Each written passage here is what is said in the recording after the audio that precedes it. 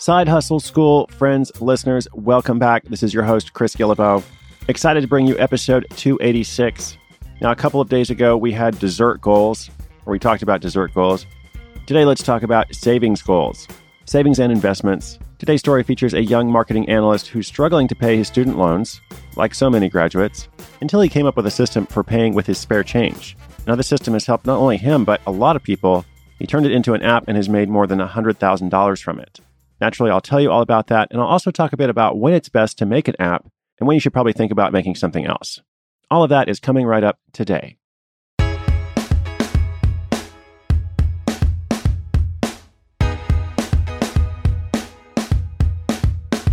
Like many college graduates, Christian Zimmerman found himself struggling to get a grip on personal finance. Despite having a good job at a tech startup as a marketing analyst, making payments to his credit cards and student loans was proving to be tough. He knew there had to be an easier way to put money toward his debt without crippling himself each month. At his job, his nickname was The Plug, because he knew how to hustle his way out of any problem. And he decided this struggle wasn't going to be an exception. See, Christian had an idea for an app that rounded up the spare change from his monthly purchases and put them toward his debt.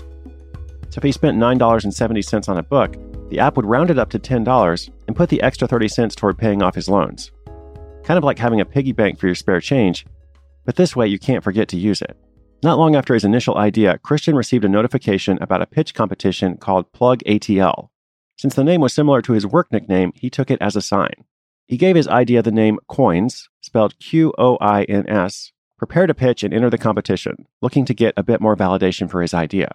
Unfortunately, he didn't win, but spending so much time on the idea and seeing the positive response of the people he talked to about it gave him the motivation he needed to run with it. The next step was to bring the idea to life, which he did with the help of his friend Nate, who also became a co-founder.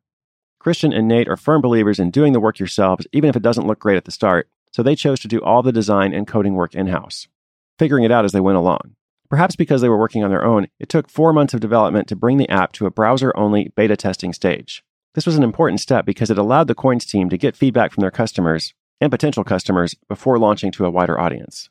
Now, here was their marketing strategy. In order to bring the first users on board and build hype around their new product, Christian focused on building relationships with personal finance bloggers. He'd simply reach out to them by email, let them test the tool, and if they liked it, they could recommend it to their audience. If not, no hard feelings. Many bloggers were happy to share their reviews, which allowed Coins to build up its email list.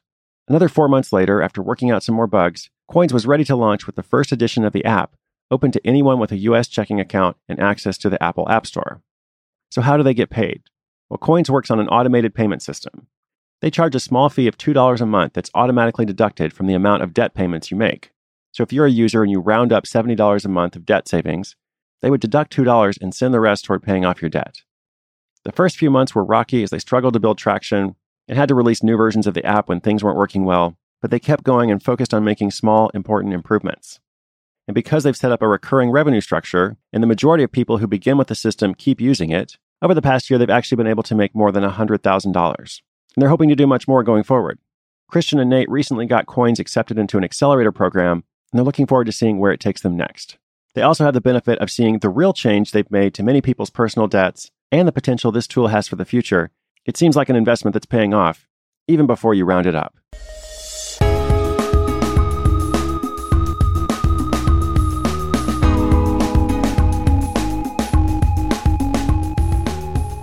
So this question continues to come up a lot in all the Side Hustle Book events I'm doing.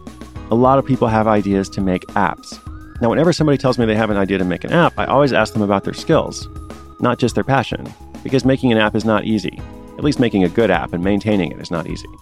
I often think there might be a better solution, a better format or medium for a lot of people. So I think you should make an app if you have the skills, or if your project is best suited to an app, or both.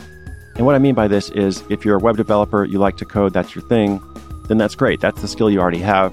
What you need to focus on is content. Like, what is the purpose of your app? How is it going to change someone's life? Why is it going to be different or stand out from the millions of apps out there? I don't actually know if there's millions of apps, by the way, but there's a lot of them. So if that's your background, that's what you need to think about. Or if you're not a developer, but your project idea really is best suited to an app, like something like this, then maybe it's worth kind of going down that road and figuring it out, investing in the process, perhaps hiring someone. But otherwise, if you just have a general idea, you might want to ask yourself, is there a different way I could do this idea? At an event the other day, I talked with someone who had this idea for an app that would help people select gifts. And you would connect it to your calendar and contacts, and you would get reminders a few days in advance of somebody's birthday that was coming up, along with some suggestions for that person. And I thought this was an interesting idea, and it could very well be a good app, but it also might work well just web-based or email-based, which also requires some technical skill, but a bit less. So when it comes to making an app, if that really is the best way, don't let me dissuade you. But if you don't know how to make that and there's some other way you could do it, maybe think about that. That's my suggestion for you. As always, inspiration is good, but inspiration combined with action is better. I want you to do what works best for you, of course. Today's show notes are at sidehustleschool.com/286. Thank you for listening. Got another great story coming up tomorrow. I'm Chris Guillebeau for Side Hustle School.